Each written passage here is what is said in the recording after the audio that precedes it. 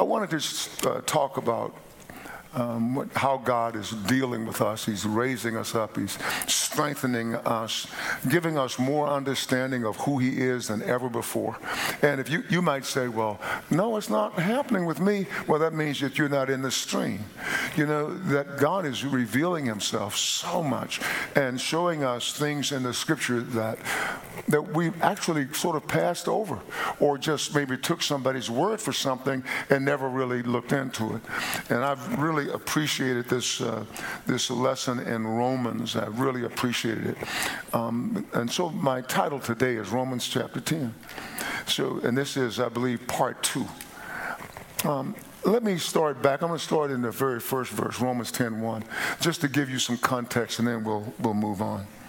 And I titled this, Israel Needs the Gospel. But now, we all need the gospel, but Israel certainly needed the gospel. They were God's people, God's covenant people. They had all the promises of God, you know, and they were children or seed of Abraham. They had it all. The only people group on the whole planet. Yeah. I mean, I don't know if that speaks to you like it does to me. You know, all these various people groups, and they're the only ones. Yeah. They were on the end with God, and the rest of us were just like bugs on the ground. It's true. We didn't know whether God was like us or like that, or whatever. Our ancestors were just nutty and crazy.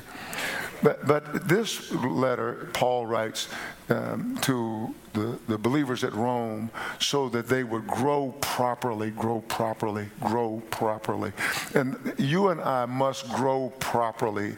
If we don't grow properly, we are a problem. We have to grow properly. And so he is writing this letter that they all might do that. And so I would like to encourage you and challenge some of you. I remember being in Mexico once preaching, and my interpreter did not interpret it correctly, and I knew just enough Spanish to know that he didn't say what I said. I said, because I knew the word for challenge, and I said, I'm challenging these people. He said, Pastor, you don't do that down here. So since I'm up here, I'm going to challenge you. I want you to be all that God wants you to be. All that God wants you to be. You owe that to Jesus. You owe it to Him. Let's read. He reads in verse 1, Brethren, my heart's desire and prayer to God for Israel is that they may be saved. For I bear them witness, or I bear them record, that they have a zeal for God, but not according to knowledge. So they are eager for God. They are very fervent in spirit for God, but they are doing it in the wrong way. So it's not like you can serve God in your own way. I know if you're my age or thereabout, you've heard that 1,000 times. Well, he knew God in his own way. You can't know God in your own way. It's an impossibility. You have to know God as He prescribes it, not describes it, but He prescribes it. That's how you have to know God. And then the blessings are immeasurable. Immeasurable. So he says they have a zeal for God, but not according to knowledge, not according to the knowledge of God. For they, being ignorant, unaware, ignorant of God's righteousness, and seeking to establish their own righteousness. And listen, if you're ignorant of God's righteousness, you're going to have a righteousness, but it's not going to be the right one. And so they were ignorant of God's righteousness, unaware of God's righteousness, and they as a result, they sought to establish their own righteousness, and therefore they had not submitted to the righteousness of God. What a terrible thing. So then we go to verse 4.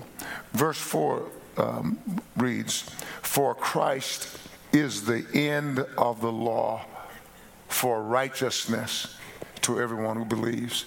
Every one of us in this house and every one of us online, or wherever you may be, you must have the righteousness of God. It's not what you think. It's not your opinion. It's the righteousness of God. And then he tells us that there's one destination for the law. The law, its desire or intent was to take you or bring you to Jesus Christ.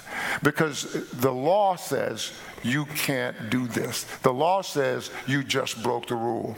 You know, have you ever maybe was found speeding, and you were driving your vehicle and you were speeding, and you said to the policeman, "Well, I didn't see the speed limit." It didn't matter. You broke the law.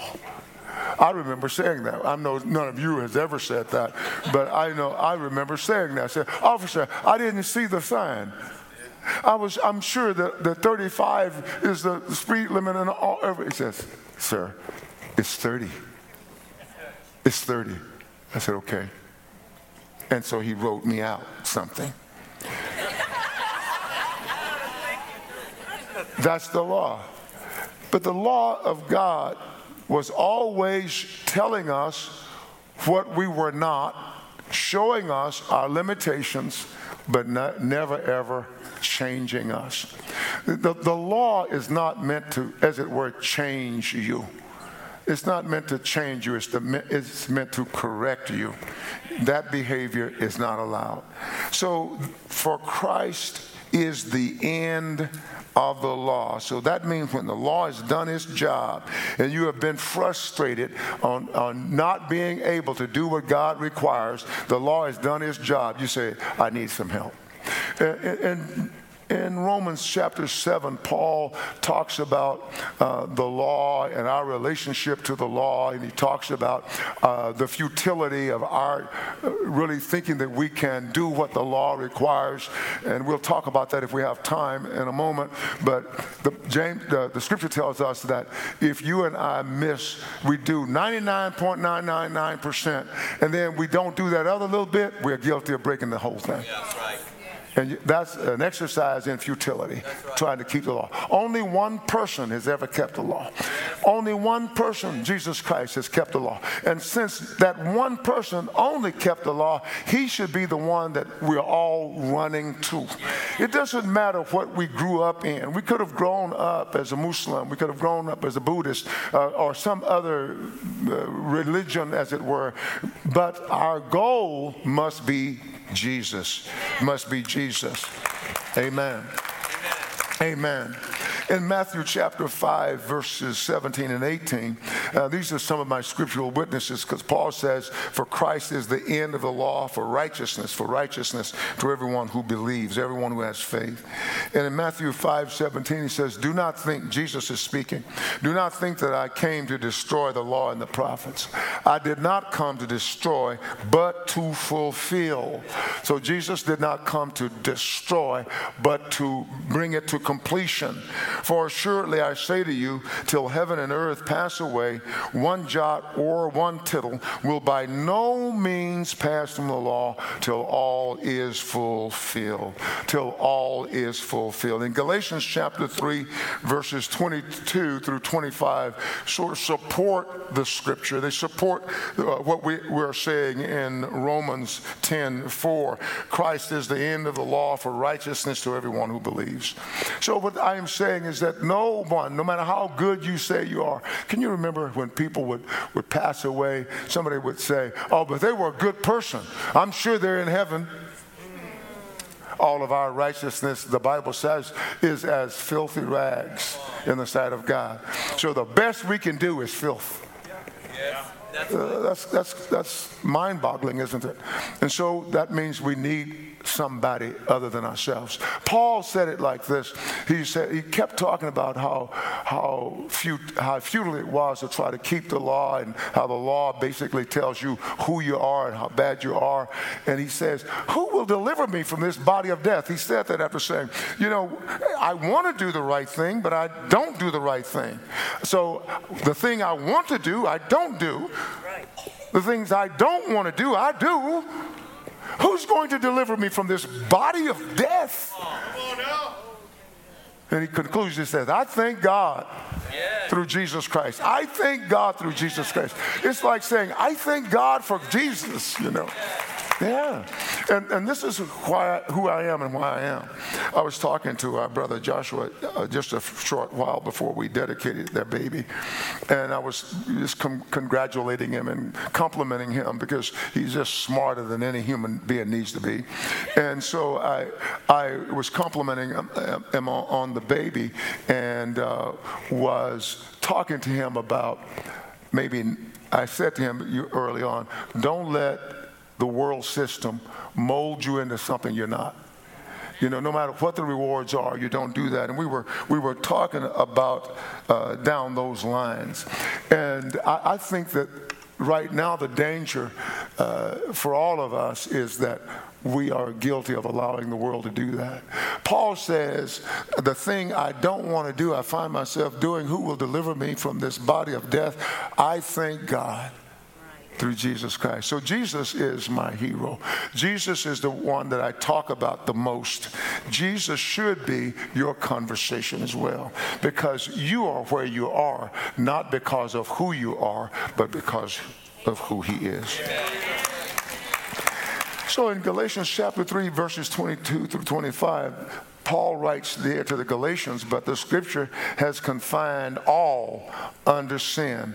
This is amazing, that the promise of faith in Jesus Christ might be given to those who believe. So God concluded everybody under sin.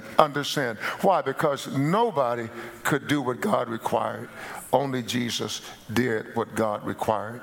And then he says in verse 23, but before faith came, we were kept under guard by the law, kept for the faith which would afterward be revealed. So the law did what it was supposed to do. It kept us under guard. It kept us in check until Jesus came. It kept us for the faith which would be revealed afterwards.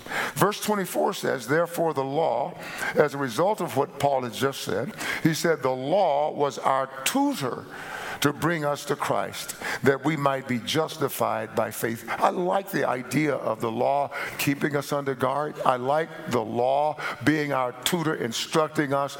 It wasn't basically, in my view, it's not saying like the law was saying, oh, you're going to get it right in just a minute. Just keep trying, baby.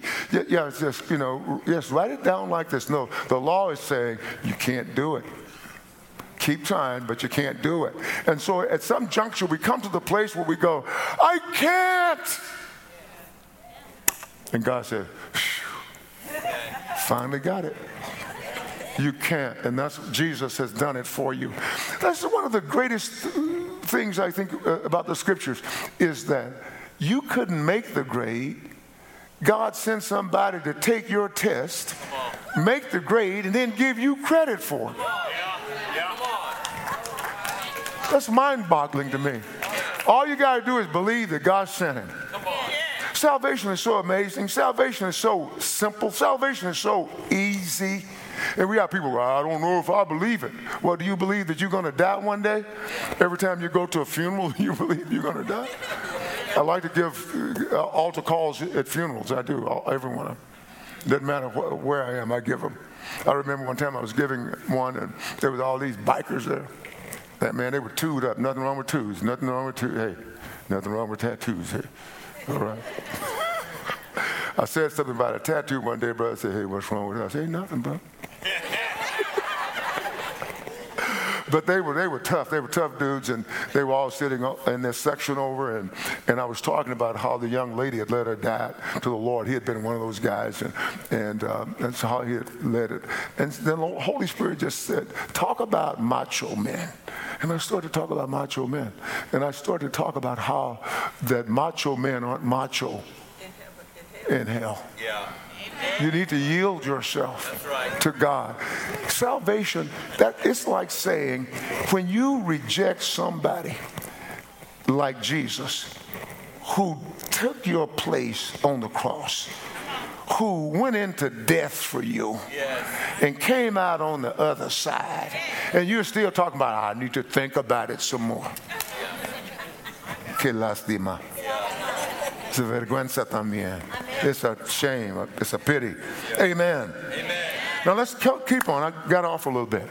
Verse 25 says, but after faith has come, we're no longer under the tutor. And so the law has done its job, but faith has now come. We're no longer under the tutor.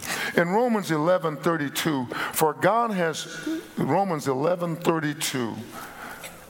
God has committed them all to disobedience that he might have mercy on all. I love this. So if one person other than Christ had kept the law, then God would have had to condemn the rest of the human race.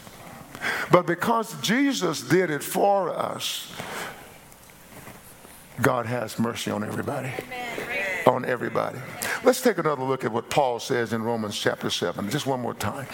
Or do you not know, brethren, for I speak to those who know the law, it's 7:1, Romans 7:1, that the law has dominion over a man as long as he lives. Do you know that? For the woman who has a husband is bound by the law to her husband as long as he lives. But if the husband dies, she is released from the law of her husband. So then, if while her husband lives, she marries another man, she will be called an adulteress. But if her husband dies, she is free from the law, so that she is no adulteress, though she has married another man. Therefore, my brethren, you also have become dead to the law through the body of Christ. You have become dead to the law through the body of Christ, that you may be married to another. This is so amazing of God. And so what God did was he took us into death through Jesus Christ. He took us into death because Jesus died for us. Jesus died as us. And I know you've heard me say this many times, but I'm going to say it obviously many times more. Jesus died for you. He died as you. He didn't die for you as you so you could still be a legalistic person. Come on. Amen. And I know about that. Listen, I tell you all the time, I grew up in a great church, wonderful church, still a great church, and most of the things that I know about God, I learned there. But I learned a couple of things that I don't want to take. The legalistic part of it. You know, the part that, you know, you can't wear that dress because it's too tight while you got on tight pants. You know, you can't do this and you can't do that, and you got to dress this way and you got to dress that way. All that's legalism. My dad, I love my father, even it's in memory, because he taught me as a teenager. He said, son, he said, don't ever preach. And I'm thinking, what do you mean don't ever preach? I'm not going to do it. Hey, but don't ever preach to a woman's hemline. I'll never forget that. He said, when God gets the heart, he gets the hemline. Don't preach to somebody's pocketbook, because when God gets the heart, God has the pocketbook. That's right. That's who God is. And so the Bible says here that we are free to marry him. And he speaks of a marital relationship because salvation is similar to a marriage relationship, or a marriage relationship is similar to salvation. You know, in that once you have consummated the relationship, you can never unconsummate it. Amen. You can never do that. It's an impossibility. And so what God wants to show us here is that he orchestrated this new relationship that we would have, and that we would be married to Christ, what? That we may bear fruit to God. So that means that all of our produce now should be God-worthy. That's what God wants. Even our children, that the Bible says they're clean. Yeah. Even our children, yes, they have to receive Jesus, but they are clean. God says, I hate divorce. I hate it. So if I've been divorced, then am I condemned? Absolutely not. But God says, I hate it. So his perfect desire is that I would have children from that relationship. They would be clean. Let's look at Galatians 4:5. Galatians 4:5 says that 4:4 and then 4:5. Would you put that up there for me? Galatians 4:4. But when the fullness of the time had come, God sent forth his son, born of a woman. It's very important. I don't have time to elaborate. It has to do with God's relationship with the woman in the Garden of Eden when he told Eve that the seed of the woman is going to crush Satan's head. I believe that the devil hates women. More than he hates men too, but less than he hates women. Why? Because it was that Nazarene that crushed his head, broke his skull in, I tell you. And the devil is not, somebody says he's alive, but he's not alive and well, because he's had a migraine for 2,000 years. I'm telling you, 2,000 years, a migraine headache. Bufferin can't help him. Excedrin can't help him. Hallelujah. Nothing can help him. Yeah. And so he hates women. And this it says, he says he was born under a woman, then born under the law. So Jesus came under the law. All this was strategic with God. He's born under the law. Why? That he might redeem those who were under the law, that we might receive the adoption as sons. And so the thing we want to do is differentiate between our sonship by spiritual birth and our sonship by adoption. We want to differentiate that, but I don't have time to go into it right now. But I will Wednesday.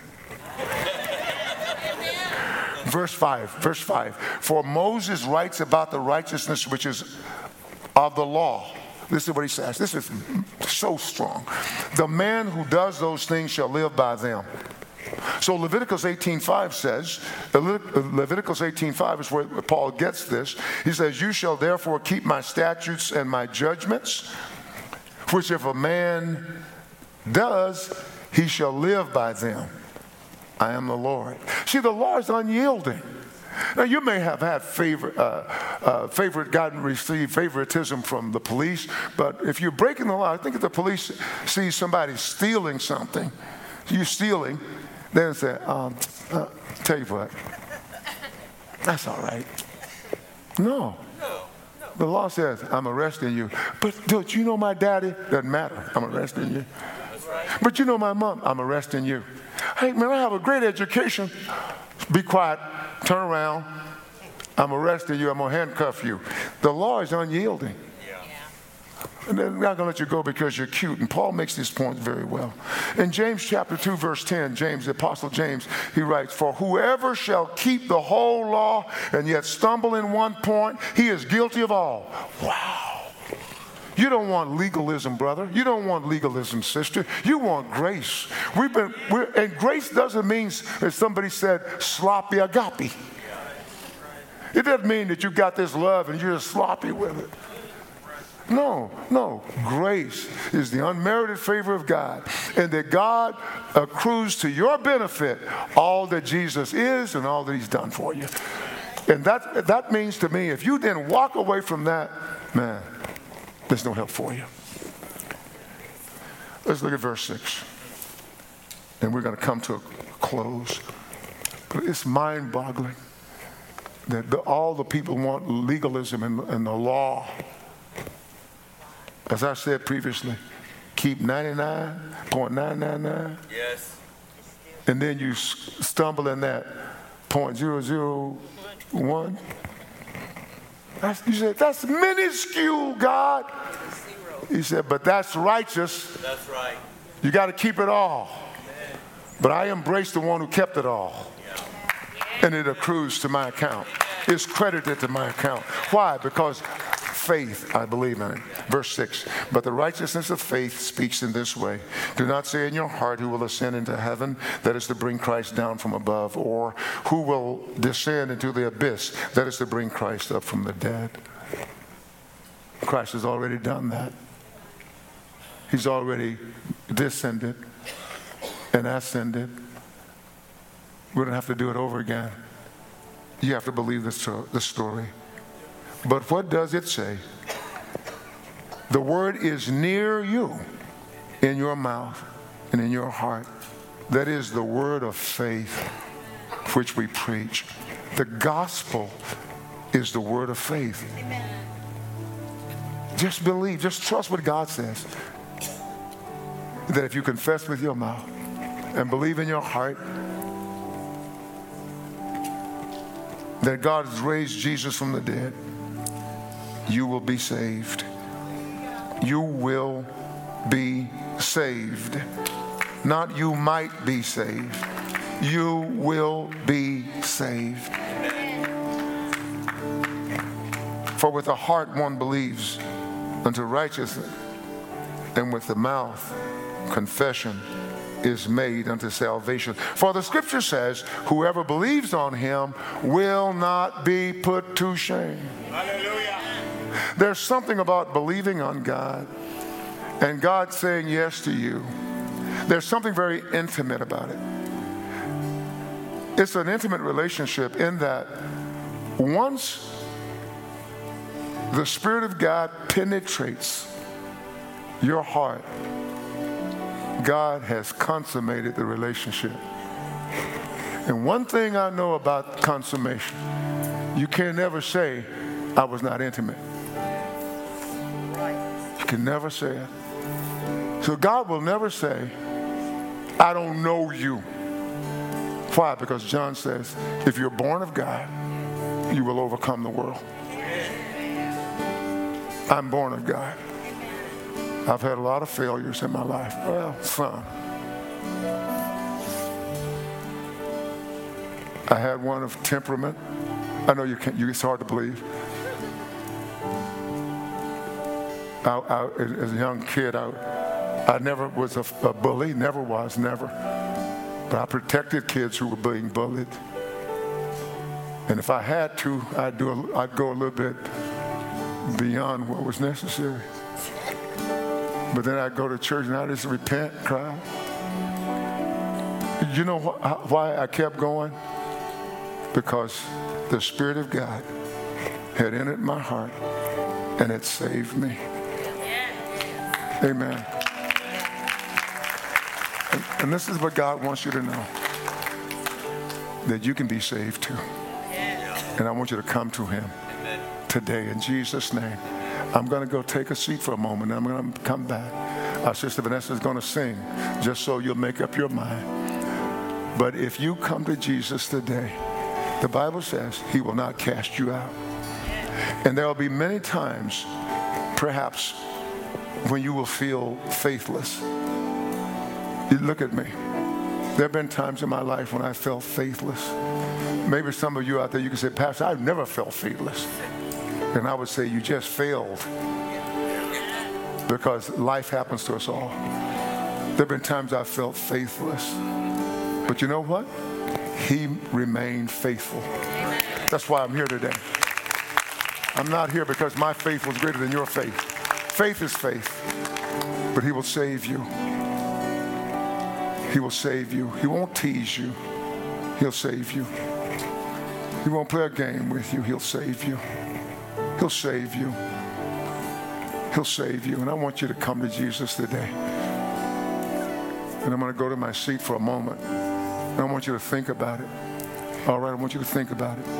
And when you make mistakes, you ask for forgiveness. And you know what? He will forgive you. It's amazing to me.